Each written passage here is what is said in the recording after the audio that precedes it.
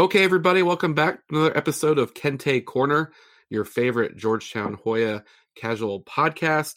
I'm your host, Bobby Bancroft, and I'm here with special guest Patrick Stevens, current contributor to the Washington Post. He's been covering basketball, I want to say, for at least 20 years. You can find him on Twitter at Discourse. That's with a 1, not an I. Patrick, under normal circumstances, we probably would have already seen each other a couple times between Georgetown and George Mason, but this is anything but normal, so we have not seen each other in a long, long time. How's it going? Oh, it's rolling along. I think it's probably going about the same for me as it is a lot of other folks. I've certainly become very, very familiar with all the walls and the doors in my house. Yeah. I've sort of come to the conclusion that I'm probably not going to see a whole lot of basketball in person this season. Probably not going to see any Georgetown basketball in person this season. And just kind of hoping that we can get on with this and solve some problems that ultimately make it possible to see basketball next season. So yeah, speaking of that, usually, like I said, we probably would have already seen each other at a Georgetown game or George Mason game. You usually have, and I know that you do a great job tweeting it, you kind of put out, I think it's maybe the night before, every morning, you put out like the definitive list of all the local games. And I feel like you probably get out to more local games, and what you describe or what you define as local is pretty broad, but you get out there. How many games a season would you typically be at, you think? I guess excluding the tournaments. Excluding the tournaments, I mean, yeah. You're looking at a season that runs what? I mean, it runs about December, January, so about 120 days or so, give or take. Yeah. I mean, you're talking about this season would have started this past Friday, or probably last Tuesday actually, because they had moved it back. So it would have started probably on the 10th, and that would have run through about the 8th or so of March. I'd say probably 95 to 100 games total. And there's some days in there where it's multiple games. Some days in there just isn't anything to go see. But yeah, I mean, by now, like I said, the season had started on the 10th. By now, I probably would have seen 5 or 6 games. Easily. So I wanted to go over COVID, go over Georgetown's opponents, and then we talked about something months ago, just sort of looking and comparing Ewing heading into year 4 to other people. There's probably no better way to start, unfortunately, than COVID. I know that you're also contributing to Washington Post college football coverage right now, and a lot of people, I don't know if you've said it, you probably have, but a lot of people have said, for college basketball, you kind of look to college football, and if you like college basketball, you should be rooting for college football to get through a season, to get through clean. With what's happening in college football, I know that we have seen a bunch of cancellations or I should say postponements. Do you think what's happening in college football can be seen by college basketball fans as positive, negative, somewhere in between? Well, on a sort of basic level, and this is a really basic level, anything is better than nothing, right? The fact that there is something that you're getting out of that is better than nothing. And let's also, for the purposes of this conversation, unless we double back to it, let's zoom away from the idea of, the argument that something might not be a great idea from a global public health perspective. Right. But the goal is you want basketball. I think anything that you see there where there's the will to get something done and the opportunity to get something done, and it gets done, as a good thing. There's obviously a will to get some sort of college football done. We would not have seen the SEC and the ACC and the Big 12 insist upon starting in September if there wasn't. We definitely wouldn't have seen the Big 10 and Pac-12 double back from their original decision and then have truncated seasons if there wasn't the will to do that. And obviously, I mean, let's not beat around the bush here. The reason that we see college football right now is these schools like money. and they think that some money is better than no money. And they're not wrong about that, in the sense that, it would be in much worse straits financially if these games weren't being played. There would be probably significantly more layoffs over the long haul if these games weren't played. We can be here all night discussing whether or not that's a good thing for the actual players that are involved in this enterprise, but from a university perspective, that's what's going on. So how does that impact basketball? Well, the NCAA really, really, really needs to have a men's basketball tournament this year. And so the will is there to have a college basketball season of some kind. And so that's what we're on the doorstep of seeing, a basketball season that will probably get interrupted in some way or another. There's virtually no chance that we don't see teams go through 2-week shutdowns, perhaps multiple 2-week shutdowns, per team, I mean. And so the will is there to be able to do that. Now, can they get through? It's going to be a little bit harder with your infection rates going up all over the country. You're seeing a larger percentage of games on the football side getting shelved over the last couple of weeks than what we were seeing in mid-October and late September. There were still games that were getting shelved, but there's a larger percentage of them, not just a larger raw number, but a larger percentage. So can you get through it as things continue to get worse and worse and worse on that front? That's a little dicey, but there's obviously a will to get it done, and there's a financial incentive to be able to have some kind of NCAA tournament to put on TV and to fulfill the contract with CBS and Turner so that the NCAA is able to have its cash cow again after a 1-year hiatus.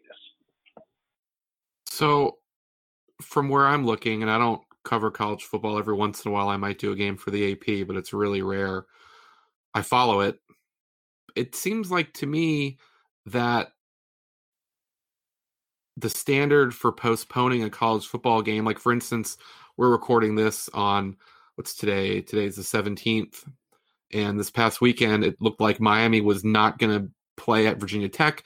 They got the game in. Now Miami, I think yesterday I saw people were saying that they're going to miss their next 2 games. They're going to have to postpone them.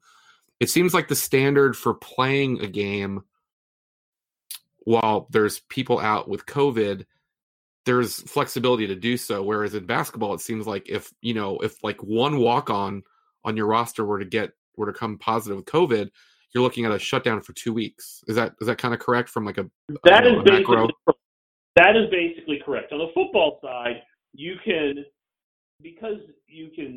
break people off into position groups, and there's a way, I'm not really sure how effective it is, but you can find a way to practice without having that much constant exposure. Yes, you might lose your entire quarterback room, or you might lose too much of your offensive line, and that would cause a postponement. But it's possible that on a roster with 100 players on it, that if you have 2 or 3 tests, you wouldn't necessarily, even with the contact tracing, lose out on being able to play. You still have enough guys to be able to play. When you look at like the NCAA basketball guidelines, and they talk about tier 1 individuals, this is essentially players, coaches, trainers, physical therapists, etc., right? And so, when you look at the NCAA's sort of guidelines, and they say, if a tier 1 individual tests positive, it's suggested that everybody else that's a tier 1 individual quarantine for 14 days as soon as possible. So essentially, if you have a single test on a basketball team, you're shut down for 2 weeks. And there's basically no getting around that. And realistically, that 2-week shutdown is something closer to 2.5 to 3 weeks, because if you're not practicing, are you going to really, after everybody comes out of quarantine one day, let's say everybody comes out of quarantine at 10 a.m., are you really going to head over to the arena and play at 7 o'clock that night? So you're probably not going to be able to do that for a couple days. So just the difference in roster size by itself essentially makes this a little bit different. The other thing too is you have certain leagues have different rules in football for how long you're on the shelf after a positive test. We saw it with Clemson and Trevor Lawrence. It was 10 days. Now that 10 days cost him 2 games, but it was only 10 days. Whereas in the Big Ten, we've seen it be 3 weeks, and you have things like Wisconsin getting basically shelved for 2 games. You've seen Illinois go through 4 different starting quarterbacks in 4 weeks, in part due to some of this stuff. So, I think that's the thing that's going to be hard for basketball, is simply if you have a single positive test, you're done for 2 weeks. Even a false positive can shut you down for 3 or 4 days before everything gets itself sorted out. So that's sort of the battle you're fighting in college basketball. Is just simply it really is kind of one and done for 2 weeks, if you will. Do you think we've seen the Pac-12 in football all of a sudden go to this scheduling where if Oregon's playing Arizona and Arizona can't play, and then across town or across the state, Oregon State, their partner can't play, well, then they're saying, okay, you guys are going to start playing instead. Do you think that, and it seems like that would be even easier in basketball. Do you think that's something that might happen where there's a season where maybe Georgetown plays UConn 4 times just because other teams can't play? Well, heck, I think anything is on the table for this year. You can look in in the Patriot League right now, Holy Cross and Boston University are going to play 6 times, or scheduled to. American and Loyola, closer to home, they're going to play 6 times. So, I think, and you've seen all these variations of this where you have teams, especially in some of your one-bid leagues, are going to play like a Friday, Saturday at one site. The American East is one of the leagues that's doing that. The Colonial is one of the leagues that's doing that. That becomes a little harder when you start getting your leagues up into 12 and 14 teams. The Big East could probably do it if it wanted to, but the fact that they're going to have everybody play, 4 conference games prior to Christmas makes that a little bit dicier. So, yeah, I think you could see if somebody doesn't go to that sort of thing and insists upon essentially sort of a Wednesday, Saturday approach to this. And obviously you have Tuesday games and you have Sunday games and all that. But the idea being 1 weekday, 1 weekend, 1 weekday, 1 weekend all the way through. I think you could definitely see something like that, especially if you have a situation where, let's say Creighton was supposed to go to St. John's and then Villanova in back-to-back games. And let's say Villanova was supposed to also have Marquette in that same week. And let's say Marquette and St. John's get dinged and have to shut down for a little while. You might as well just have Creighton play Villanova at that point. Who else are they going to play? Especially if they're already out there on the East Coast when that happens.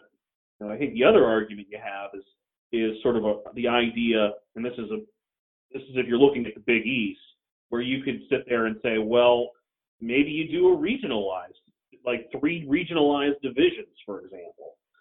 Maybe I've got myself a little out in front here, but if you had UConn, Providence, St. John's, Seton Hall, Villanova, Georgetown, and then DePaul, Marquette, Creighton, and Xavier, I guess Butler's in there too. That makes it a little harder. Or even just 2 divisions, a West and an East. Maybe you at some point kind of push it towards that sort of approach where you try to get 20 games in, but most of those games are going to be against teams that are closer to your area. Now, granted, like Creighton isn't necessarily near anybody in the Big East, but there's obviously that core group on the East Coast that probably can get to each other fairly quickly. So that's something that could work. And again, I'm just sort of tossing everything. I'm just tossing something here on the wall, and who knows if it could work or if it even should work. That was the original plan for the fall sports, particularly soccer, when they thought they were going to play the fall sports, which generally start mid-August. But obviously the Big East was not the conference that started realignment, and I think it would be hard to argue that they didn't do a good job basketball wise selecting the schools they did, because there's been success and all the schools they've added have done well. But I can't imagine anything that's shining a brighter light on the fact of how ridiculous realignment was. And like I said, this is not to blame the Big East, because I think they probably liked the league that they had, but they had already gotten kind of Frankensteinish before the final round or the last round of conference realignment, right? But just the fact that you talk about the Big East, and if there was ever a time to just have like a bus league, this would be it. You can't take a bus to Omaha. Well, you could. It's just going to take you a while. Yes, that you're right. You can take a bus to Omaha. I would not advise it. We haven't even started talking about things like quarantine demands for out-of-state visitors coming in, which is another factor that's going to be something that the Big East is going to have to, and not just the Big East, but everybody is going to have to grapple with here before long. So I'm sure do you remember how baseball got around that? How baseball got around the quarantine stuff? Well, first of all, remember in baseball that the numbers weren't quite as bad in July and August as they are now. So that helped a little bit. And yeah. I feel like there weren't too many jurisdictions that had really stingy elements. DC was one of them, and I think New York was one of them. But I'm not sure there were too many others that were super stingy about how they were going to deal with those out-of-state visitors at that point. Yeah. So you mentioned the cash cow that the NCAA needs. They need their tournament. Rick Pitino, who's back in college basketball, he's been in the Big East multiple times as an assistant and as a head coach. And his team, Iona, is having their problems right now. He came out this past week and said that they need to push everything back to February and maybe have May Madness. Is that something that you think was really considered, or is that something that Pitino's saying because his team's already, been affected by this, a little bit of everything? Who knows if February is even going to be a good time to start then? There's a million angles to this, but do you think that there was any consideration? Because all the sports that have happened, like for instance, we just had the Masters this past weekend, and it got the worst ratings of all time, and kind of every sport that's been playing at weird times has been getting that. Do you think there was any consideration to that, or it's just like, look, if we can get teams that play 13 games, we're having a tournament? Well, let me take a step back for a minute, and this is the soapbox that I promised here. Okay. Globally speaking, all right, and I don't want an immediate response to this initial statement. What we should be doing is we shouldn't be doing anything. It's the same deal as it was in March. The best thing you can do is have everybody hole up for 2 months. Now, realistically, that's not going to happen. So let's shelve the idea that you're going to just hole up and not do anything involving anybody for the next 2 months. If you're not going to do that, then the absolute best thing you can do, if you're just committed to trying to have a season, is having as much time as possible to play that season. If that means some people are playing games in November, and they're playing all the way through until mid-April, and that's what it takes to be able to have a season, then you do it. I think if you're college basketball, you know what, your ratings might not be great or whatever, but your goal is to provide the inventory so that you're able to collect your money. You're in the middle of, a 12-year contract with CBS and Turner. It's something along those lines. So, if CBS and Turner don't get a return on the investment for a single year out of that, well,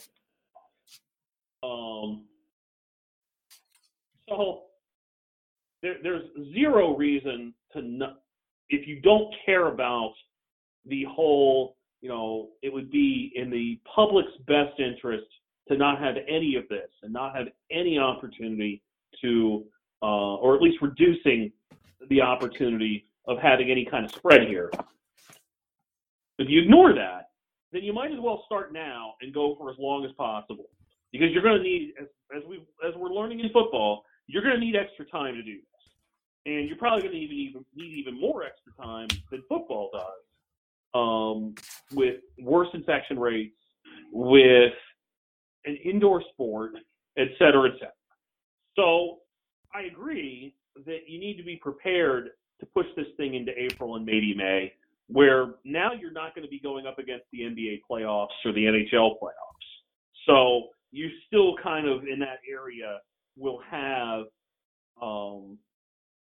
you'll have prime real estate or a lack of competition on the sports calendar. I mean, the Masters will come up again in April, I suppose.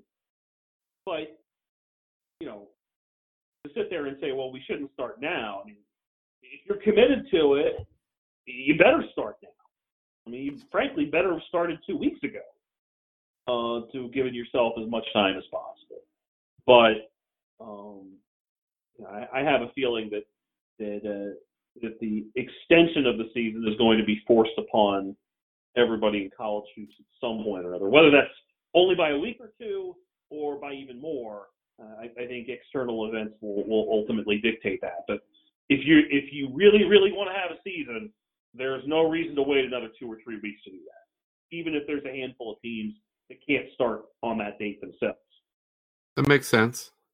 You start it, and then maybe you have May Madness just because of the way that it went. But clearly, if you wait till February I definitely follow that train of logic if you are dead set on having a tournament. With the way that the NCAA is now going to do the whole tournament in Indianapolis, one, do you think that eliminates the possibility of conference tournaments? And two, would you think that it would all be at one place, or are we talking about, multiple places in Indy? Well, I think if you're going to do that, the incentive to bring together multiple teams at the same venue is go a week in advance isn't particularly prudent. And I think we might see kind of a throwback situation where it's just, okay, regular season champion, you're already going to have enough problems with people complaining about, well, how do you fairly size up who's worthy of being in this tournament when you don't have a huge non-conference sample size. Some teams won't have a non-conference sample size at all. There's also the question of how many more leagues bail on the season between now and the first of the year or something like that. We already have one extra at-large bid this season with the Ivy League passing. And not to put words in anybody's mouth, because I really don't know this, and I haven't talked to anybody out of the Patriot League, but the Patriot League does tend to track pretty closely to what the Ivy League does. I mean, it's very similar groups of schools, essentially. It's not necessarily Princeton and Harvard in the Patriot League, but it's a league that takes its academics really, really, really serious. So on that front, I have a feeling that conference tournaments will be something, especially in some of the smaller leagues where where there isn't as much money to do as much testing as possible, where you'll just go, okay, we might have to make that decision. It just seems like if you're going to do what you're doing in Indianapolis, right before then, why would you want to get, like for the Big East, you get 11 teams together somewhere? For the Correct. ACC, you get 15. Like, that makes no sense. Now, the alternate thought there is that because having any kind of competition right now is being driven by money. How much money are each of these leagues receiving from television networks for their conference tournaments? Specifically, how much is that getting driven? And I don't have copies of each television contract to work with here, so I couldn't tell you what that number is. But it's a non-zero number for sure. So Yeah. So that is a thought there. That you're basically fit. I mean, this is all an exercise in filling television. As for the Indy situation, I can't imagine that you're going to try to have the entire tournament played at one venue for the exact same reasons we're talking about for why you wouldn't have conference tournaments. And the thing about Indy that's so appealing is that there are multiple venues within an hour or so of Indianapolis that could theoretically host 4-team or 8-team pods for an opening weekend. I mean, you've got Hinkle. Lucas Oil Stadium, right? The Colts Stadium. Right. You have whatever the heck the Pacers arena is called now. Is that Bankers Life? I think so. Okay. You have Hinkle Fieldhouse. There's another Coliseum. I think it's where IUPUI plays, but there's another Coliseum in Indianapolis. You have Indiana University an hour away. You've got Purdue 90 minutes away. And you have a state that has more big high school gyms than just about any other. Now, some of those, I've read a little bit in the last couple of days, some of those courts aren't college regulation size, like they're like 84 feet or something like that. Not all of them would be conducive to being able to host that. But you can get yourself up to 6 to 8 sites pretty quickly looking at that. And even if that's not good enough, I mean, I think trying to remember exactly, and I'll just get out Google Maps here as I talk to you. I'm trying to think of how far away like Indiana State is from Indianapolis. I feel like it's within 90 minutes or so. So, it's 76 miles to Terre Haute. So that's another place that you could go if you really had to. You have enough arenas in that area that you could realistically have 8 sub-regionals and be able to pull it off that way. Ball State's only an hour or so away. It's only 60 miles to Muncie from Indianapolis. So that's about as good a spot as you could imagine that's also not going to have ridiculous quarantine protocols. If you're sitting there saying, well, what's a great place to go? You could argue New York would be a great place to go because there's so many schools there. But you're not going to be able to get all those teams into New York City and be able to play within a few days of showing up. Whereas at this point, it's reasonably likely that you would be able to do that in Indianapolis. Well, it'll just be weird that there's no games in Greensboro or Raleigh. Raleigh's the loser this year, but we also lose traditional NCAA tournament site Providence. I mean, yeah. Like growing up, I mean, did you not expect to see the Providence Civic Center, the Hartford Civic Center, the Spectrum, the Carrier Dome, and the Meadowlands?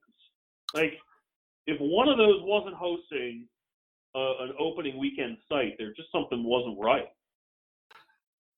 Yeah, absolutely. No, I think we're about the same age, and that's definitely, if I close my eyes, those are the sites that I'm picturing. Also, it seemed like Boise got games a lot. Boise got games a lot too, especially you can still remember that crazy court with the orange and the white and the blue. Yeah. There's not as many cities out west that have consistently bid for and received tournament games. I mean, we could sit here and go through it right now. Boise, Spokane, Seattle, Portland, Sacramento, Anaheim, San Diego, Tucson, Salt Lake City, Albuquerque. I mean, that's basically, and Denver, but that's basically it. You've seen, I guess Oakland has popped in. Oakland, San Jose, really. San Jose's popped in there a little bit too. But for the most part, I mean, that largely covers who would have been hosting NCAA tournament games. Phoenix, I left Phoenix out, and Vegas is going to get into the mix here soon too, but wasn't going to previously. So, yeah, Boise got its share. I mean, there's I think just less of a demand out west. There's just fewer options bidding for it. So yeah, we had that great year where Boise was overtaken by the locals. Yep, Georgetown, Mason, Maryland, Hampton. Yeah, it was a great tournament.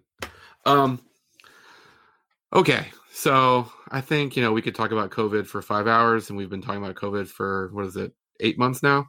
9 months. It seems longer. It seems like 8 years. But we'll switch gears here. Days. What's that? It's 250 days. Oh, that's just great. Okay, quick reminder, everyone. If you haven't subscribed to Kente Corner, go ahead and do that. It's great. It helps us out. If you haven't rated or reviewed, that would be great as well. And you can do it. It's all the places you find podcasts, Google, Spotify, Apple, iHeartRadio. So that would be great. And if you like what you're hearing, let us know. If you don't, hit me up on Twitter at Bobby Bancroft, and I will try and get your topic covered. So, Georgetown has a schedule, part of a schedule. They have their non-conferences complete, and they've got part of their conference through the end of the year. They could have played up to 7 games non-conference. They're only playing 5. They backed out. Well, not backed out, but they were one of the first schools when they moved, like the Wooden Classic that they were going to be in. They were one of the first schools when they were all going to move to Florida. They bowed out based on what they had done a couple years ago. Most people were kind of thinking, oh, this is what Georgetown does. But actually, Georgetown was a step ahead of everybody because none of those things are happening, and Georgetown actually looked like they were pretty smart there. So you cannot complain about the schedule. When you look at the schedule, I think it makes a lot of sense. You've got your West Virginia game that is part of the Big 12 Challenge. That's a good team. Bob Huggins and them are going to be ranked, and they're supposed to be good. You have Syracuse. That's a good ACC school. And then when you go to the other 3 schools, just by being local, they're going to start on Wednesday, November 25th. That's their first game next week against UMBC.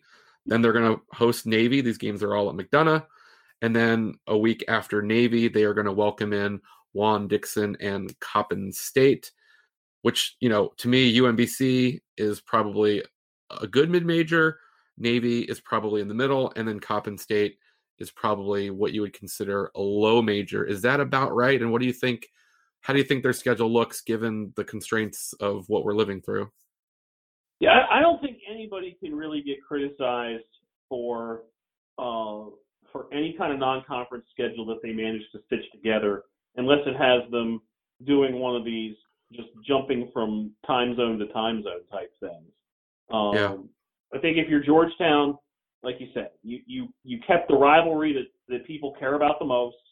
You have a made-for-TV game with West Virginia that doesn't involve either team getting on a plane, and you have 3 local rivals, 3 local teams. I mean, let's not get too far ahead of ourselves here to call them rivalries, but 3 local teams. I mean, in some ways, you kind of wish, again, if you're going to have a non-conference schedule, you probably kind of wish that there were a couple more of those teams that are within driving distance of here. So, a James Madison, I'll throw that one out there for you. Oh yeah. A Mount St. Mary's, whatever. I mean, we could come up with. There's enough schools that are within a 2-hour drive of DC that would fit the bill. So, leaving a couple of those on the table, you kind of wish they weren't doing that, but you get it, right? Like this goes back to what we were talking about a half hour ago. Anything's better than nothing. So UMBC is a team that has been top half of the America East for the last 4 years now. And they bring back 4 of their starters, so that they should be pretty good. And they were a pretty decent team by the end of last season. Have they knocked off a big school since UVA? No, not really. Okay. But they've probably done better with Vermont than just about anybody else in the America East in that span. And that's no small thing. So you kind of look at them, and they had a ton of injuries last year. They were beat up when they came to Georgetown in December last year. If they can simply stay healthy, I think that they'll be decent. That game, I don't know if you saw, UMBC has that game listed as a 4:00 start the day before Thanksgiving. So something to look forward to before you dine the day before Thanksgiving. Georgetown. Absolutely. So Georgetown, real quick, Patrick, and you cover a lot of Georgetown games. You do a handful for the Post usually. I think what we're looking at, people kept asking Patrick Ewing who the starters were, and I know that fans are very excited about that. You hear a lot about on Twitter. I think just looking at it, and I know neither you or I have scouting reports really on the freshmen, but I think on a base level, it's pretty reasonable to assume you start Blair, Pickett, and Wahab. And then I don't know how much you've seen of Jalen Harris transfer from Arkansas, a grad transfer point guard. And then maybe you know a little bit about Donald Carey from Siena. I think that would probably be what I expect for the starting five. And then, you're looking at all freshmen plus they have a transfer from Northwestern State. I'll probably say his name wrong, Chudier Bile. Does that sound like to you probably what their starting five is going to be? Yeah, something like that. I mean, like you said, Donald Carey actually saw him when he started his career at Mount St. Mary's. Okay. And he's somebody, they've obviously had some level of success with guys stepping in as grad transfers and being useful pieces. So I can certainly see him being somebody that plays a pretty prominent role, especially on this roster. Like you say, Jalen Harris, a guy that has high major experience. So, I think there's a lot of wild cards, it's fair to say, when it comes to Georgetown's roster this season. And that being said, do you think UMBC, I'm not trying to scare everybody, but when I look at UMBC, and by the way, I'm a little surprised, and maybe you know more about this, that Ryan Odom is still there, particularly after the Wake Forest job came open. I think a lot of people just sort of maybe assumed that was the natural progression for him. But Ryan Odom is there. They have a team that's picked second in the American East. I think it might take Georgetown a little bit to get going with, 8 new players that are probably going to end up playing on some level. Is this kind of a game that, maybe you might rather start with Coppin State rather than UMBC? Is UMBC a team that could probably, play with them to the end? The funny thing is that Coppin actually has a lot of interesting new players that heavens knows how it's going to shake itself out, because they were really? Actually they have a chance to be interesting. I don't know if I'm going to go so far as to say dangerous. And I would tell you that having talked to Juan Dixon in the preseason going into each of his seasons so far, that he is not the sort of guy that's going to downplay his team. He's going to play up his guys and see where things fall. But UMBC is going to be well coached. Hopefully we'll get the chance to see Darnell Rogers, the son of Shante Rogers, who's 5'2" and understands exactly how to use his body. Basically, he quit growing when he was in 8th or 9th grade. So he's 5'2", but he knows how to use that. He's had so much time to figure out how to make the most of that. He was hurt most of last season, hurt by the time they played Georgetown. What year is he? He's a senior. Okay. So they have him. They've got experience in the backcourt. They've got L.J. Owens, who averaged almost 10 a game last year, began his career at William & Mary. The guy that really makes them go is a Brit by the name of R.J. Idlerock. And when he played last year, they were so much better than when he didn't play, even if he wasn't putting up truly ridiculous numbers. But he's such a stabilizing force for them. And they also have some guys up front that are capable. Brandon Horvath, Dmitry Spazievich, and Daniel Akin. All those guys, I think, are capable of helping them out. I do think that that's a tricky game for Georgetown with all the questions that it has as it begins the season. And then is Navy kind of a middle of the pack team? I mean, first of all, we should step back for a second. Navy has had problems on campus to where their football games keep getting postponed. So that might turn out, when I saw that opponent was the last opponent that we knew about based on Coppin State and UMBC, I think had both announced their schedules before Georgetown made theirs official.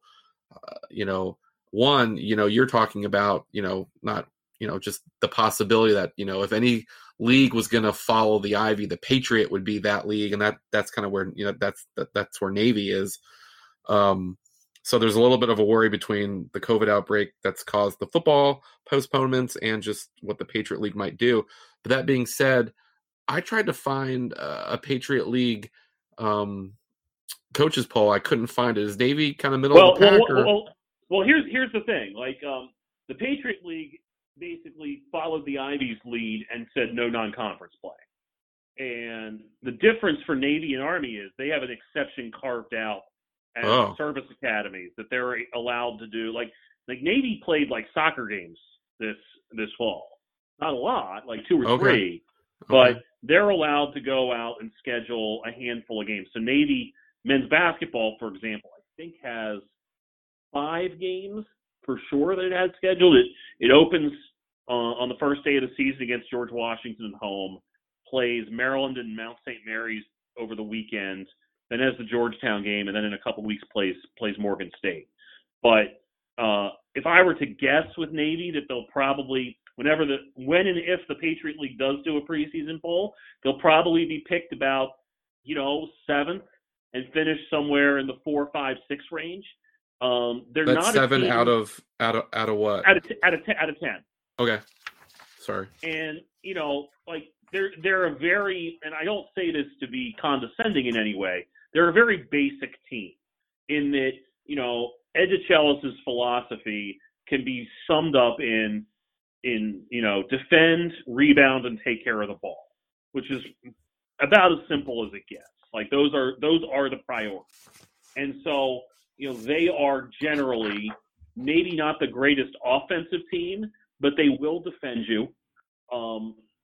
They will play really hard, which, as former Georgetown lacrosse coach Dave Urich once said after a game against Army in the NCAA tournament, is like, you knew they were going to come out and not give up in the second half. Otherwise, we're all in trouble.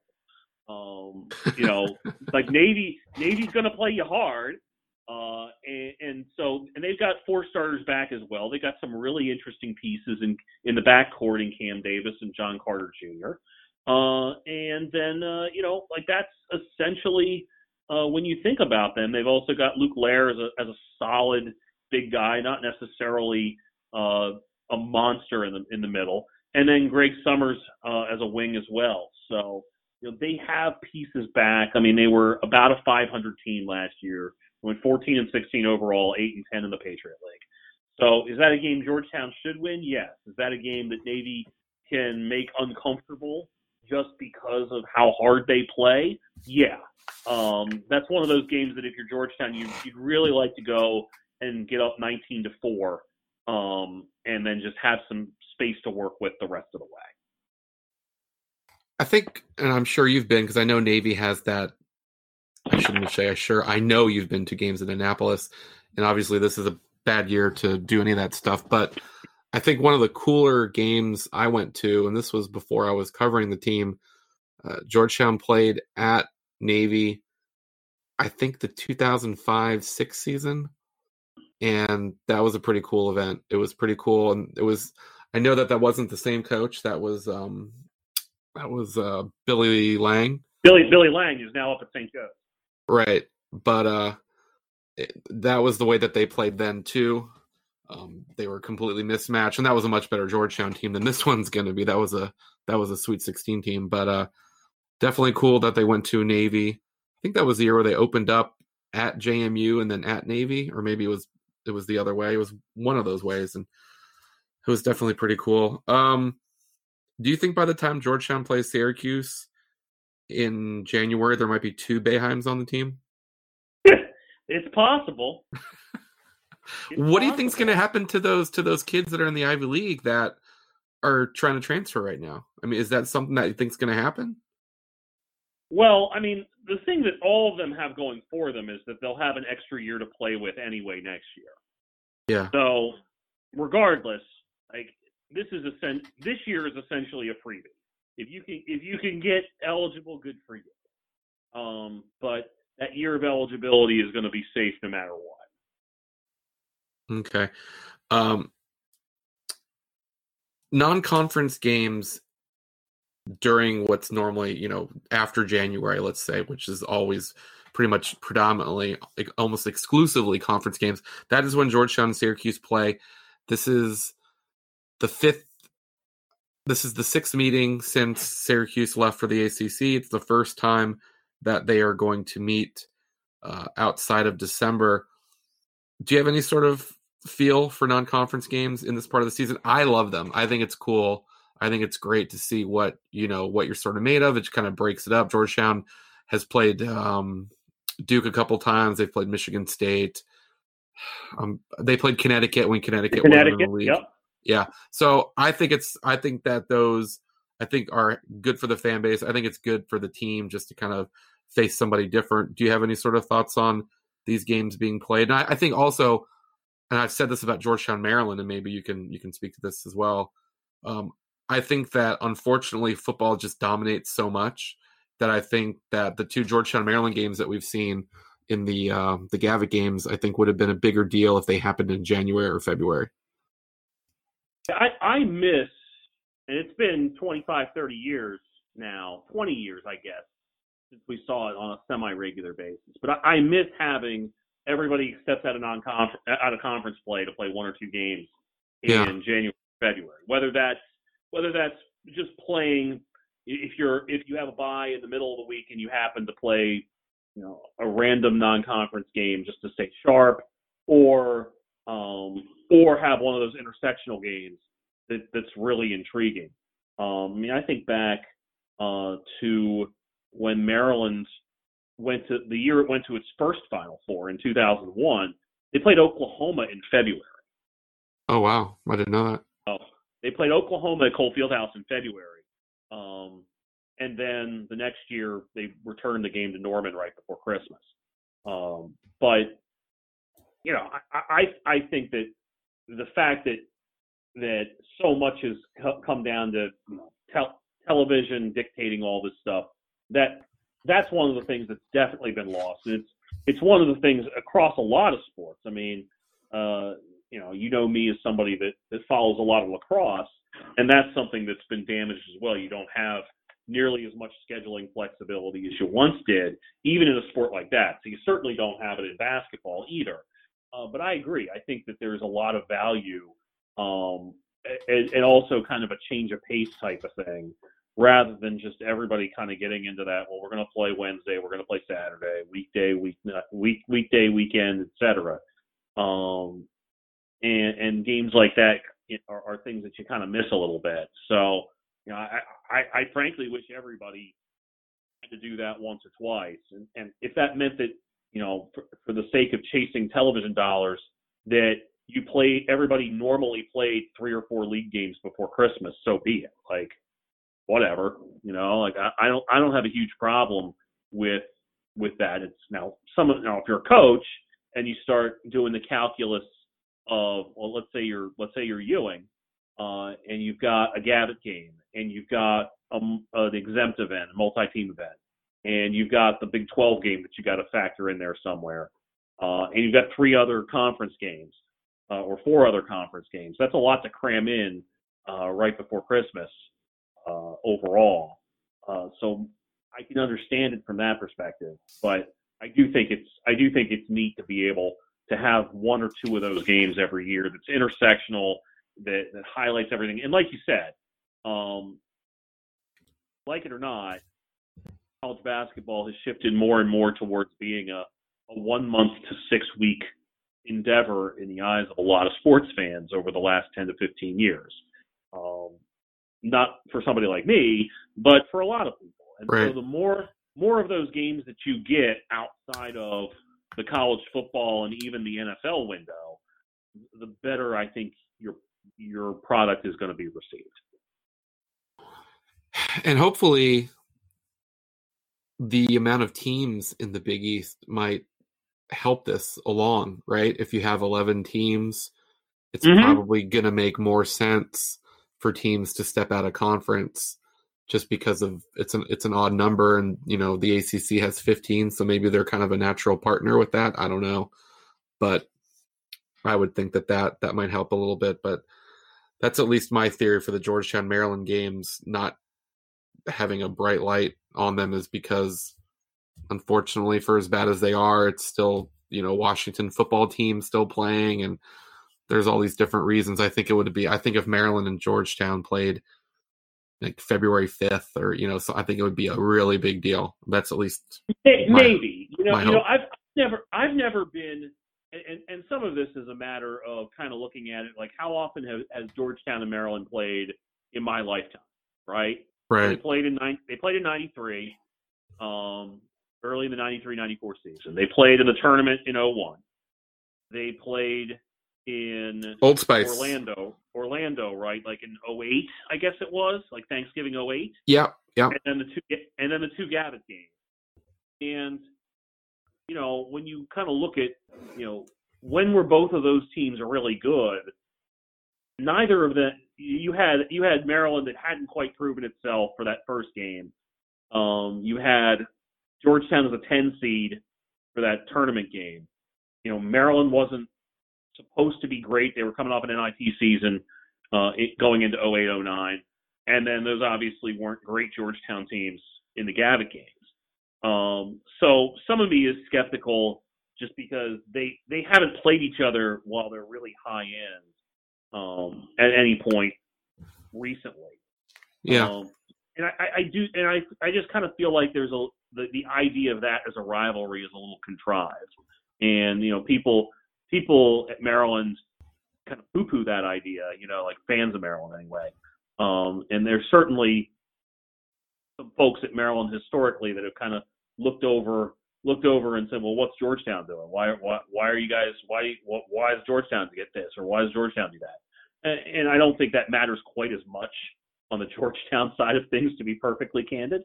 But I don't necessarily believe that's like this great missing rivalry. I don't. And if both teams were good, I'd probably feel a little bit different, like really good, like top 15, top 20 good. And that's kind of when it stopped. When I was researching it a while ago, as Big John Thompson was getting things going, you could kind of see their teams getting better, and then the deficit, the margin in the Maryland game was getting less, and then they had a year where they finally beat them, and then I think a year or two later they beat them twice because they played in the Sweet 16. I think that was 1980 when Georgetown lost to Iowa, I believe. Mm-hmm. And then it kind of went away, so we didn't really get a chance to see it, and I guess a lot of things happened, but I think that if it I guess I'll say it differently this way. If it has a chance of mattering more, I think it would have to be played outside of a November game. Yeah, and we certainly saw that with the game in DC. Right. The place was what, 2/3 full maybe? Was that one of those 6:30 games? It might have been a 6:30 game. And I just remember, it was definitely a good crowd for that time of year, but I remember thinking like, ugh, this isn't good. And frankly, it was what? I mean, would you have said that was probably like 60% Maryland fans that game? It'd be hard to argue that, yeah. About. Yeah, it's certainly no better for Georgetown than a 50-50 split in fans. Right, and that's probably, I think that was why the whole 93 game happened the way it did and all that stuff. And then that game just caused such bad feelings for everybody of, well, it was played on your home court, but you guys split the tickets. I actually was at that game, and my family friend had season tickets, and we had to sit in different seats because it was not, it wasn't part of that. But then that caused a problem for like 20 years. Yeah, and I mean, I can tell you that there was definitely excitement going into the game in College Park when they played, and that was a pretty good crowd. And that was wasn't it like a top that was like a top 5 Maryland team. Yeah, that was. I'm pretty sure that was the Trimble and Diamond Stone and Jake Lehman team. Off the top of my head, I think that was the case. They held on. It was closer than I thought it was going to be. Yeah, that was there in early in the 15-16 season. So that was a Maryland team that was certainly pumped up in terms of hype for sure. So there was a little bit of that in play as well. Yes, I stand by it. I think non-conference games in January and February are awesome. Okay, so I don't even remember. This was sometime during baseball season, and we were talking. You want the actual date on this email? I'm gonna guess June. It was May 16th. So many things happened. There was always a reason. Not, the COVID, and there was a lot of reasons. I think Ewing, caught. Yeah, Ewing getting COVID was definitely one of the variables. Yeah, and there was just not to creating this, but to postponing our conversation about it. Yeah, so I turned to you and I said, hey, and I'm not saying that Ewing's job is in question or in jeopardy or any of these things, but what I think is, and he falls into a unique category of not having coached in college before, and he's literally the face of the program's best player by almost any metric, all that stuff. But what I do think is interesting to look around and you say, hey, how often do coaches and we're not going to use Power 5 because that's a football term, but major conferences, so you include the Power 5, I suppose, right? And then you throw in the Big East, and I think that's, for our discussion, that's where we stopped, but I suppose other people could lobby hard for the American or the A10 or I don't know, whatever. But anyway, I believe it was the top 6 conferences. It was. And just how often does a coach come in and miss the tournament X amount of years, and what's sort of the result? How long do schools give coaches like that? And how long do coaches that start out missing the tournament, do they recover? And what does it look like? And I guess I might have even thought maybe you already, knew this, or you already had this going, and maybe you did, but you came up with a really interesting list. And, as the person that came up with it, what do you think is the best way to sort of attack all this information? I'm assuming you're looking at a copy of it right now? Absolutely.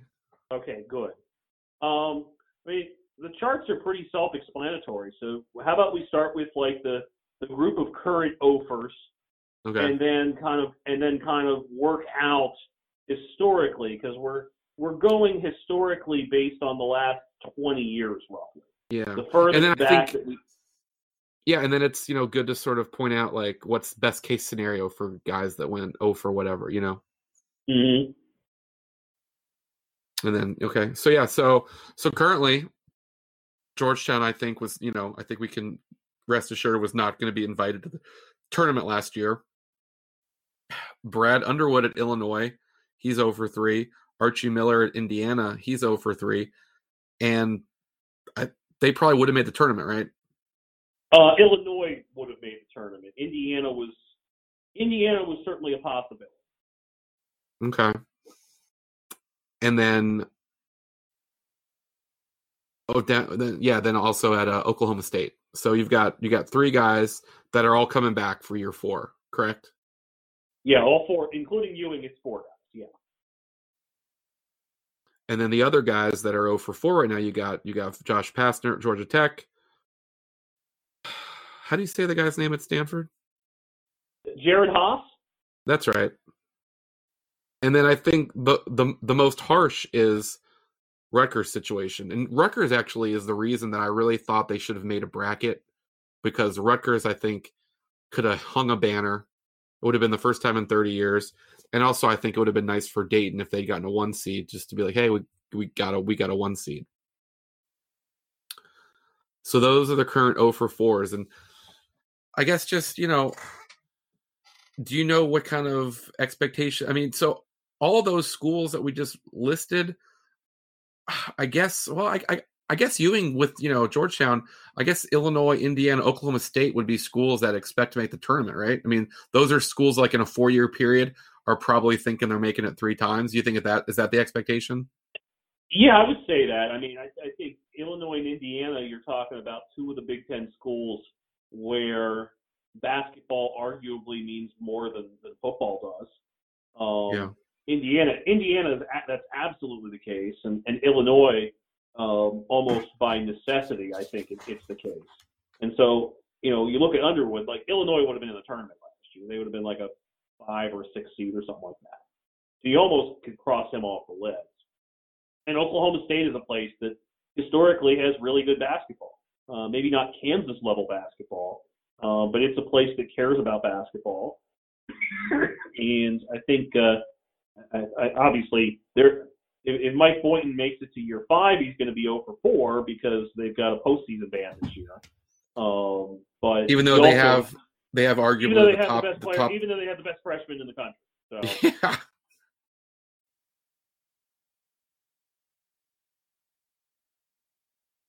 And then when you go down further, the current 0 for 5 is Dave Lato at DePaul.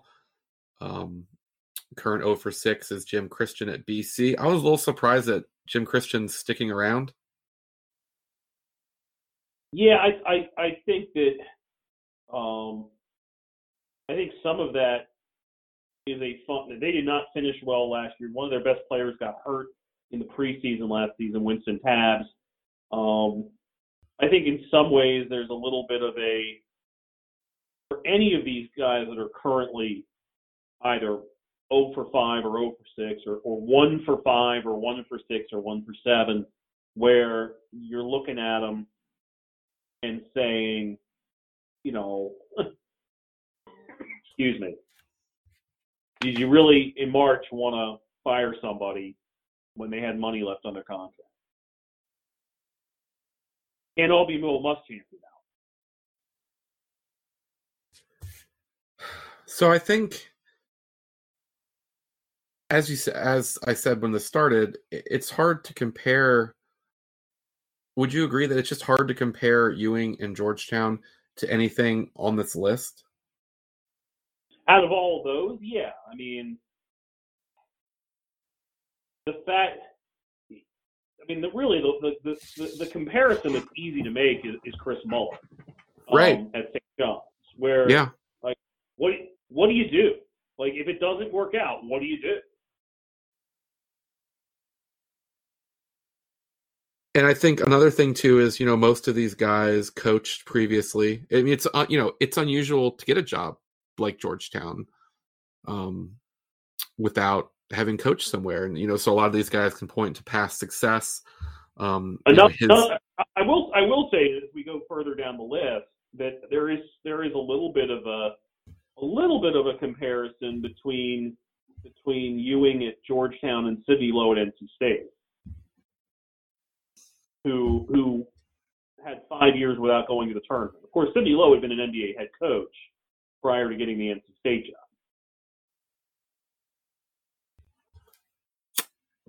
And that's sort of interesting. So in looking at, so now I'm going to go down to, we talked about all the current stuff. Those are guys that are currently coaching. I think Stanford actually looking like they're kind of on the up. Dave Lato, it looks like, I know that we're not recruiting experts. They seem like they're doing a better job.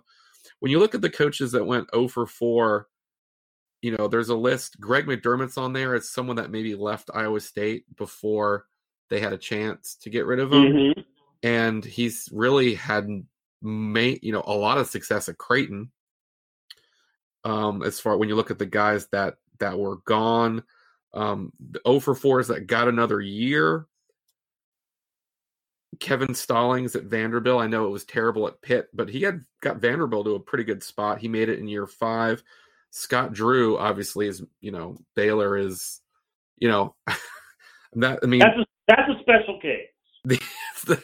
Scott Drew basically came in at I don't even know how to describe what was going on down there. There have been some is probably an adequate word. Right. So when you're looking at that, Scott Drew is, if you want to look to someone that went 0 for 4, because let's be honest, Georgetown was picked last in the Big East preseason coaches poll. I don't think there's a lot of arguing. I think if a lot of things went their way, they could probably get as high as 8 or 9. I think that's probably being pretty optimistic. So I don't, I think that it's fair to assume that this year, if it happens, whatever, if it's March Madness or May Madness, they're unlikely. So Ewing is likely to go 0 for 4. I could even take it a step back and say that last year at this time, they were looking like a team that was NCAA tournament caliber. He was looking like year 3 was going to maybe be it. We know everything that happened. We don't need to talk about that. They lost a lot of guys. They had a big recruit that was coming, didn't go. So he probably got the reset button. And I think when you flip the page and you go for the guys, the coaches that were 0 for 5 and got another year, well, I guess I should stop. Frank Martin, South Carolina, was 0 for 4. He'd obviously coached before. He then got South Carolina to the place everybody wants to get. The coaches that were 0 for 5 got another year. I think Herb Sednick did a good job at NC State. I think the Wolfpack have been struggling to replace him since he left. Kevin Willard is on this list. He's done a good job at Seton Hall and making, Seton Hall and Providence have done a great job in the new Big East. And then the 0 for 6 standard is, Leonard Hamilton, right? And obviously he had been a coach for a long time. But I think, I'm starting to name some guys that went 0 for 4, 0 for 5, 0 for 6, that if you're a Georgetown fan, you're thinking, okay, this can happen. But they all sort of happened at schools. I guess, Seton Hall and NC State. But Florida State, for example, Leonard Hamilton just kind of had to do a good enough job of staying out of the spotlight with football, right? That's kind of what's going on there. You think about what Leonard Hamilton's managed to do for most of the last 30 years between Miami and Florida State. Leonard Hamilton's a crafty operator, and not just because he's 70 years old but looks like he's about 45. He's definitely got that fountain of youth thing going on down there in Florida. But taking jobs where the goal is to be, where the general expectations are, be competent, which it took him a couple years at Florida State to get that thing going, but they had become kind of a regular NIT team until he broke through in his 7th season and made the NCAA tournament. And now, it's funny. I got a text from somebody today, and I didn't tweet about this, and I probably should have, but he texted me and said something to the effect of 6, 6, 7, and 6. He said Florida State's losses the last 4 years, and I replied, football or basketball? Ooh. And it wasn't that far off.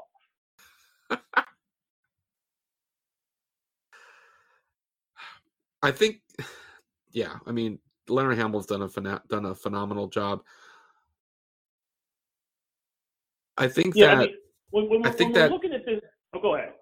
I was just going to say, I think that for one of the things you have to remember is that when you make a coaching change, it doesn't necessarily mean it's going to be in the right, that the results are going to go in the direction that you're aiming.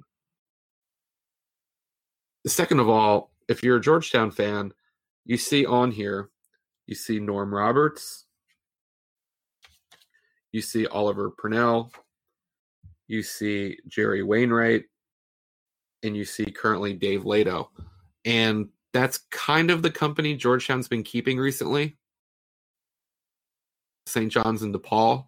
Mm-hmm.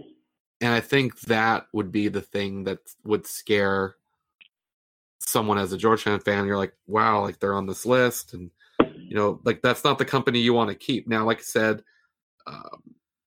Kevin Willard's on here. So Kevin Willard, got the time. And I think after Big East Media Day, I think he might be the most interesting coach in that league. Greg McDermott's on here, but is there outside of you said Sidney Lowe and outside of Chris Mullen, I think that when you look at these coaches and you say, okay, well, a lot of these coaches are guys that, like Jim Christian at Boston College, he got a mid-major to the promised land, and then he gets hired. And Ewing doesn't really fit into a category, and Georgetown doesn't really fit into a category, right? So while this list is great, at the end of the day, I still don't think that we kind of know where they fit, right? No, and I think even without naming the actual coaches on here, like if we run down, I'm going to run down the 0 for 4 list and then the 0 for 5 list, just by score. Okay. Arizona State, Clemson, Vanderbilt, Rutgers, Baylor, Georgia, DePaul, NC State, Washington State, DePaul, Georgia Tech, Texas A&M, South Carolina, and Washington State. And this is over the last 20 years. So coaches that had missed the tournament their first 4 years and got a fifth year and either made the tournament in their fifth year or were done after 5 years. Yeah. And now the 0 for 5 list. NC State, Texas A&M, Minnesota, Kansas State, Michigan, Oregon State, TCU when it was still in the Mountain West, Auburn, St. John's. And by the way, all of those are by 2009. There's only 4 0 for 5s that got another year and had their fate decided by that year in the last 10 years. Nebraska, Oregon State, Stanford, and Seton Hall. So while that's not entirely a list of schools that either don't care about basketball or have just been bad for so long that, what does it hurt giving a guy a sixth year after they missed the first 5? That's a lot of those schools. Auburn in 2009, what did it have to lose by giving a coach a sixth year at that point? Oregon State at almost any point in the last 30 years, same kind of deal. And some of these ultimately did work out. Like you said, Kevin Willard has done really well for the last 5 seasons after going 0 for 5 in his first 5 years at Seton Hall. Now, some of that comes down to the Big East gets reconstituted and Seton Hall's in much better shape without all those other schools that departed. Well, and it coincides when Georgetown last made the tournament. It does. And when we get into there's a handful of names we haven't gotten to here. 0 for 6 got another year, was Barry Collier at Nebraska, but he left to take the AD job at Butler. Leonard Hamilton and Andy Kennedy at Ole Miss, which I don't think anybody considers to be a basketball power. Ed DeChellis was 0 for 7 and got a 10 seed and then left for Navy. Pat Chambers went 0 for 8 and would have made the tournament last year had the season been able to complete. And then Bill Carmody at Northwestern. But if we're talking about Penn State and Northwestern, we're again talking about schools that historically haven't been overly committed to the sport. It just hasn't been that big of a deal there historically, not necessarily presently, but historically. And so if you're Georgetown, you can't be thrilled to find yourself in company of people don't care or you're just not very good. And I'll leave it to other people to say whether Georgetown fans care. I think if the team was better, you wouldn't have crowds of 3,500 in an intimate gathering in Chinatown for your random non-conference games. But, and it wasn't too long ago that we saw that. We saw the stretch from the 2005-06 season until the 2014-15 season where they were almost in the tournament every year, and we saw better crowds. And obviously, that was aided by the Big East being, there was bigger teams coming in there with bigger fan bases. But we did see what it was like, and like everything, people like a winner. But yeah, you're right. I think that the only thing that we really have to go on about what's going to be acceptable is John Thompson III missed the tournament 2 years in a row, and they kind of did the unthinkable, right? Yeah, I certainly didn't think that was going to happen, man. Right. So, as far as, what is the school and what's the expectation with, building the Thompson Center, and, they've obviously put a lot of money into it. It is interesting. And I think a lot of people's expectations when Ewing showed up was by year 3, and by most people's, eyeball test of the team last year at this time, they were probably looking like they were going to fulfill that. And so between, the school being Georgetown, between Patrick Ewing being Patrick Ewing at Georgetown, and between having a reset really quick, they're kind of in their own, in their own category. It's, it is really interesting to see these schools. And like I said, the one thing that pops out to me is DePaul keeps, showing up on this list. And that's It kind sure of, does. It and sure that's, does. And the thing is too, like we sit here and say we're sitting here in November of 2020 and looking at this list and saying, well, Georgetown doesn't necessarily fit on this list. But if you get another, and DePaul makes this an interesting point. If you get another 5 years down the road and Georgetown doesn't have an NCAA tournament, then it fits on the list. But just in the way that you absolutely don't want it to fit on the list, which is that it's just a program that hasn't been good for a good long while. And so, to me, that's kind of the dangerous spot that program finds itself in right now. Does it kind of slip into irrelevance? And this is we're thinking down the road to 2025, 2028, something like that. I don't think that's something that definitively gets answered in the next 2 or 3 years. But the next 2 or 3 years probably influence the direction that does go.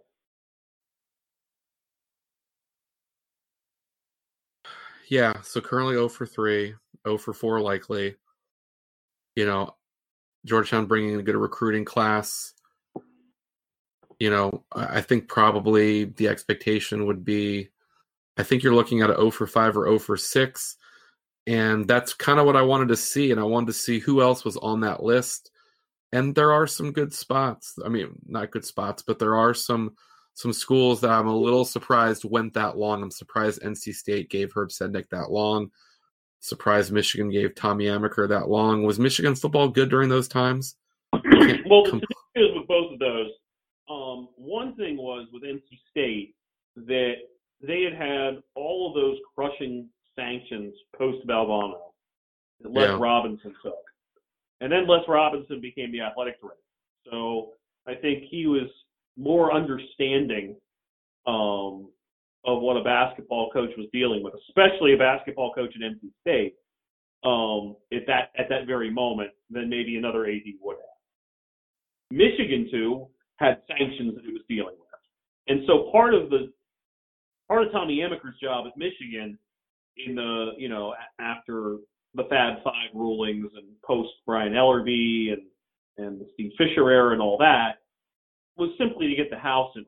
And so when you go back and you kind of size up what Amaker was bringing to the table, a guy who played at Duke, had been an assistant at Duke, really bright guy, had some success at Seton Hall, and I think the goal there was just to get things situated pretty well. And after a losing season, I mean, you look at what he did, 17-13, 23-11, they slipped backwards, and then won 22 games the next 2 years and made 3 NITs in his last 4 seasons, was a NIT champion 1 year when that probably felt pretty good, and a runner-up another year when it probably didn't feel any good.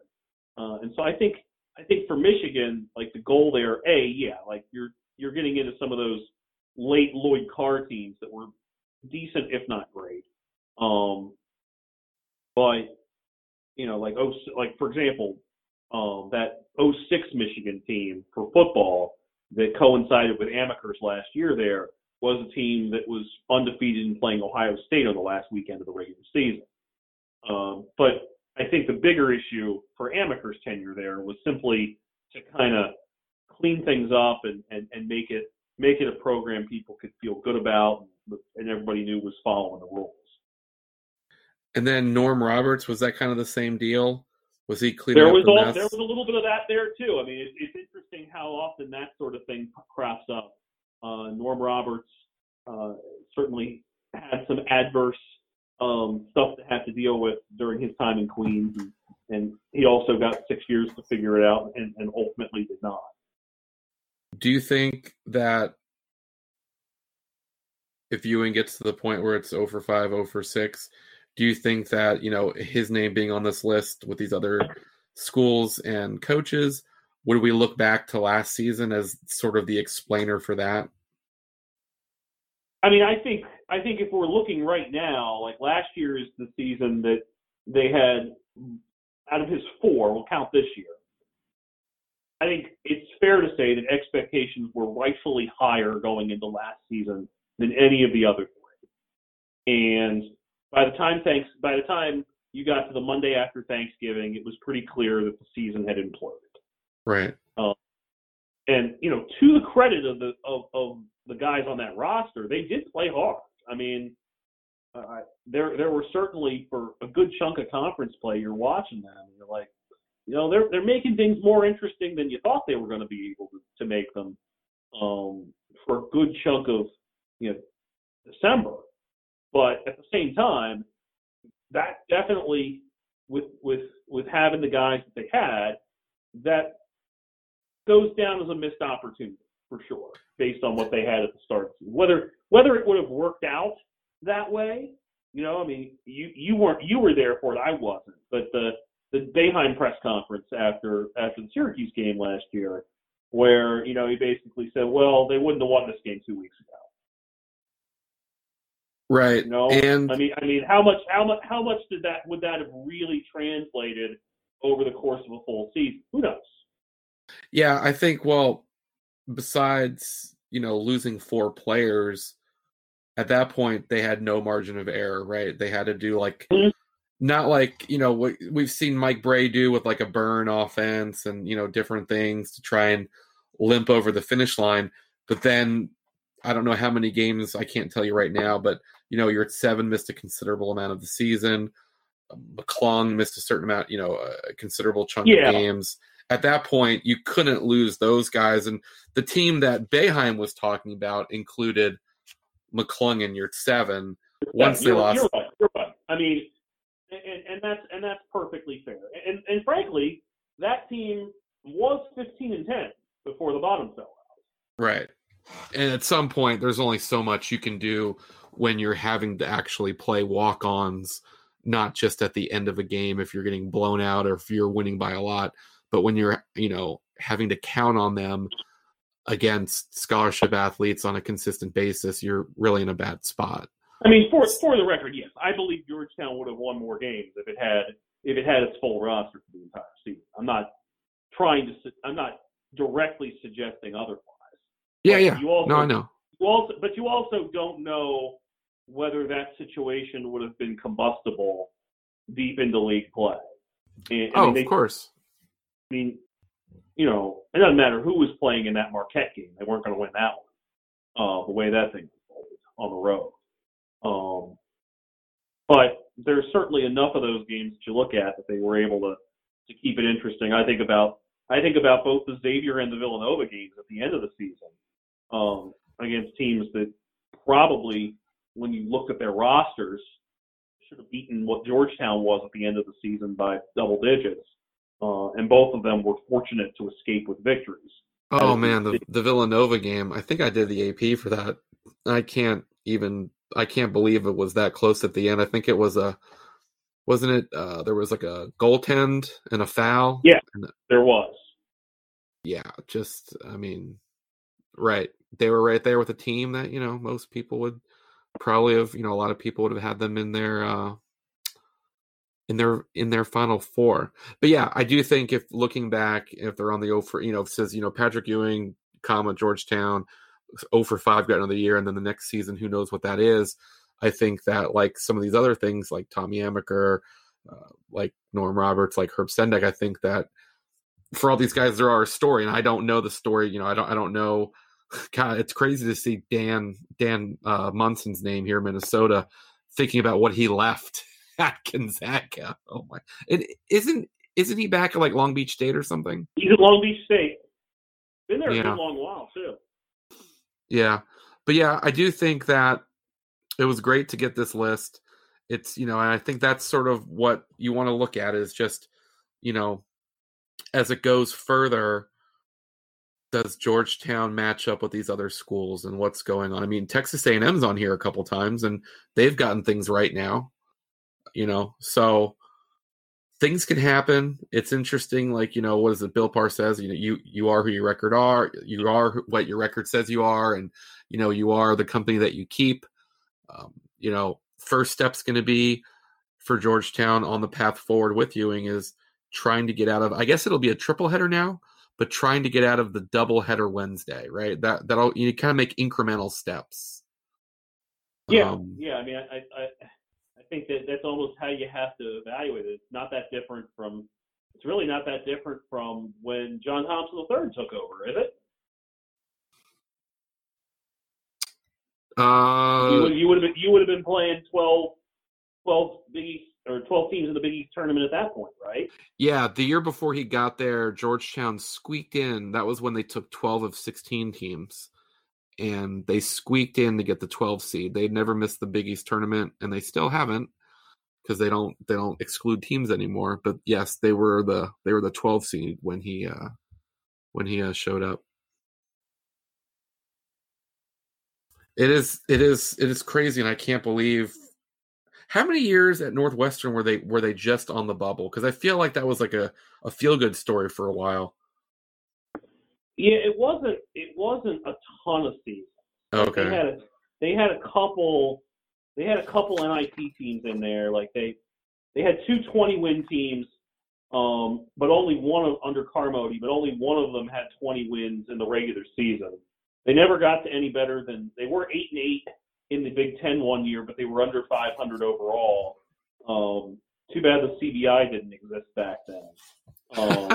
But like they had a couple 8 and 10s, a couple 7 and 11s. Like they were competent in some of the latter stages under Carmody, but they weren't great. Like they weren't the historical Northwestern pushover that you knew they were going to finish. They were going to finish 3-13 or 5-13 or whatever in the league, depending on how many league games you were playing at that point. But especially on the back half of his tenure, like they were largely pretty good, but they weren't up until his last year when they bottomed out. But they weren't a serious thought as a NCAA tournament team really at any point in those seasons. So in looking at the 0 for 4, because I'm just going to go ahead and make a really bold prediction. This thing's not going past 0 for 6 one way or the other. Okay, I'm just going to go ahead and I've decided that this is not going to go past 0 for 6, meaning that, either they're going to make it or there's going to be something just going to happen. Okay.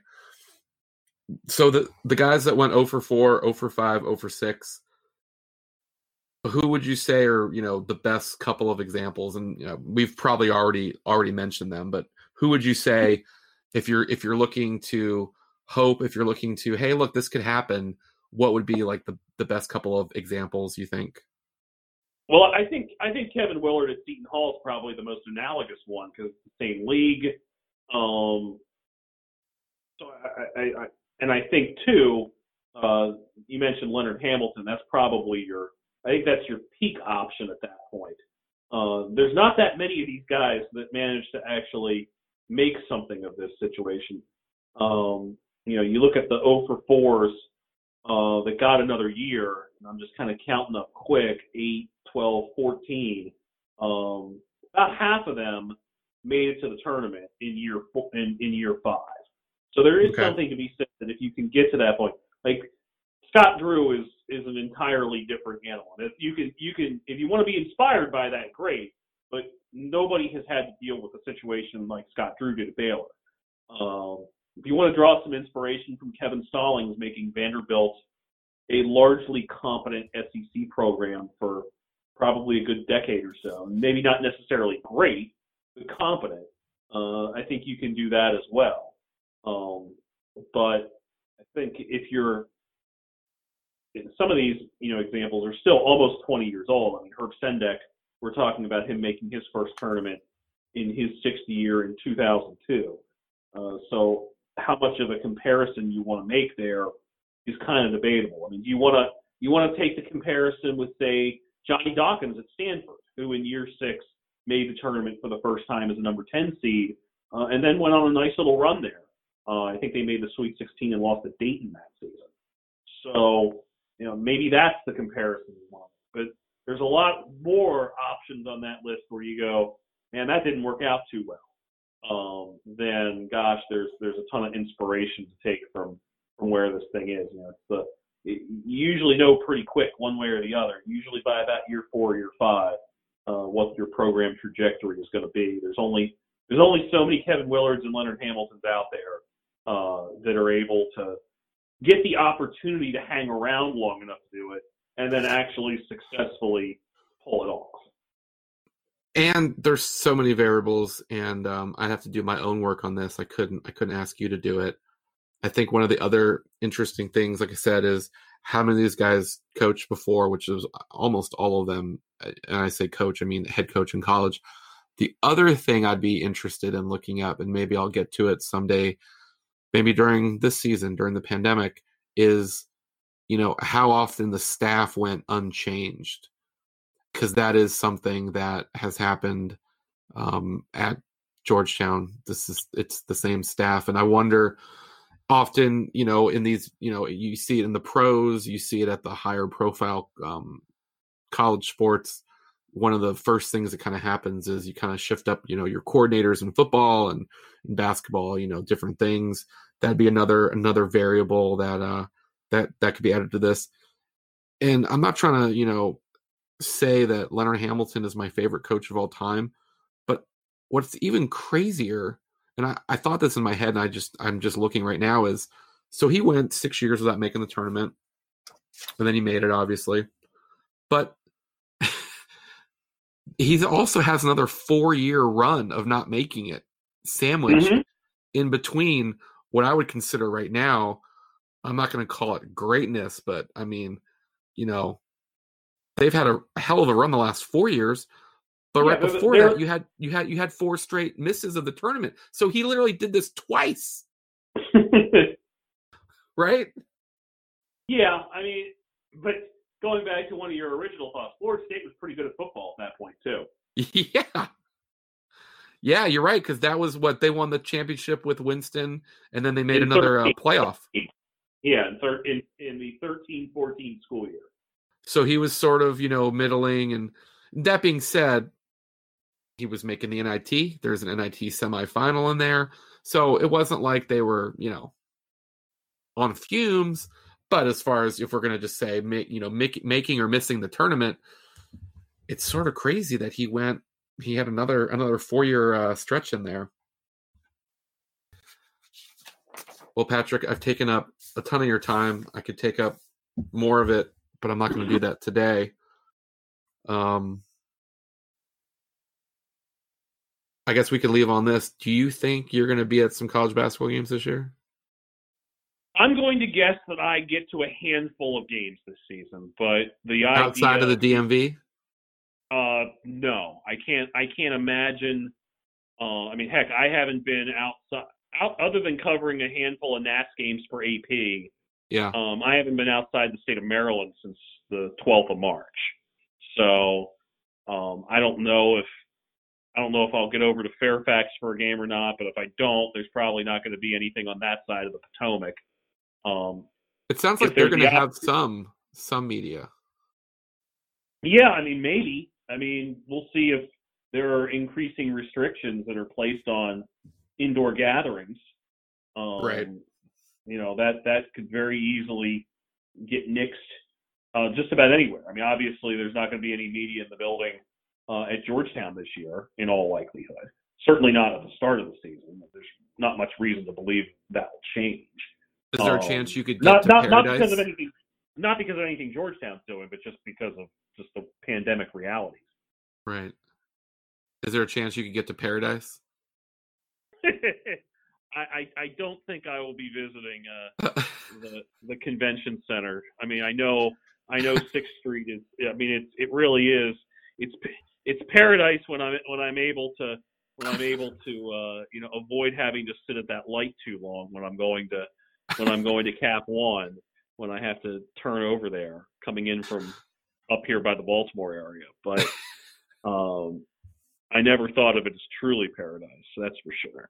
Until now, but I don't anticipate doing that now. Yeah, I'm probably going to complain less about traffic in the event the world ever gets back to normal. I'm probably my tolerance is going to go up a little bit, just because it will mean that we're functioning normally. Yeah, my tolerance was never very high for that to begin with. And I think too that when you're in my spot and you live by yourself, that your tolerance for people has been, has diminished as well, which is a horrible thing to say. But like when you don't actually have to don't have to be impatient with people or impatient with traffic or anything like that, and suddenly you're presented with it again. That's going to be a little harsh, I think, overall, for me anyway. I think initially I'm going to handle it, and then I think we kind of all revert a little bit back to where we sort of fit with all of our preferences. But I think I don't live too far from George Mason, but if I leave at the wrong time, I sure as hell do. I'll say that. But anyway, Patrick, I want to thank you so much for talking about these topics. Everyone should follow him on Twitter at Discourse. It's with a 1 instead of an I. You get all your college football, college basketball, and I've come to handle the college lacrosse. I've come to handle it, and I think the fact that Denver is in the Big East, I think that I can stick around for that oddity. Yeah, who knows how long that's going to be the case now, right? Like, I mean, I'm sure Denver's kind of sitting there wondering, can we get some more Western teams, please, so that we don't have to go so far? But yeah, I will. I know that there are definitely folks that consider me a seasonal follow, and that season does not include about the beginning of April to the end of May. That's for sure. Yeah, I think many years ago I was that way, but then you're going to miss out all of the great baseball 80s stuff and all the interesting cards, and there's enough there. Plus, you've got during the pandemic, you've had a great reading suggestions. So I encourage everyone. Oh, and speaking of that, how hard is it going to be this year for you to do the normal bubble stuff? The normal turn. I mean, I haven't seriously thought about it, to be honest. But it wouldn't. I saw one idea. I think Jeff Goodman floated it. It's actually not a bad idea. Is if you just simply for a year have predetermined number of bids by conference, and had like 5 or 6 wild cards to throw out there, and you would base it on performance over the last 5 years. So a league like the A10 would get 2 or 3. A league like the Big East would probably be guaranteed 5, and there would be about 5 wild cards kind of floating around out there for whoever the committee thought was most deserving beyond that. And that way, you're at least not trying to do impossible comparisons when you don't have that much crossover data to work with. You know what that sounds like? What does it sound like? It sounds it sounds like World Cup stuff, right? It's not World Cup. Well, yes, it's like World Cup, but I think more analogous would be the way that they do the spots for the Champions League. Okay. So, like based on your coefficient, England gets 4 right now, but over time that could change to where it goes down to 3. So that's kind of what. But yes, on a basic level, that's kind of how they do the World Cup as well. But that this was, the Champions League would be more of the same style or the same number of teams, because you got there's only so many continents where they're coming from the World Cup, whereas you've got like how do we deal with the really good team from Iceland? Well, we give them 1 spot and just be on with it. That'd be like dealing with the MAAC or whatever. Yeah, I mean, let's face it. There's not going to be anything. There's not going to be anything ideal about this year. And so you might as well at least consider some alternate options that wouldn't make sense if the world hadn't gone to hell. And then everyone could just run to Twitter and complain about it, right? That's just the way everything works. So it is. We already have the infrastructure set up so everyone can get their complaining out. So it's perfect. Well, hopefully there is a tournament. Hopefully there is a reason to talk to you about actual basketball at some point in the next month, not just hypotheticals and protocols for entering and exiting arenas. And amen for that. All right, Patrick. I will talk to you soon. Awesome. Take care.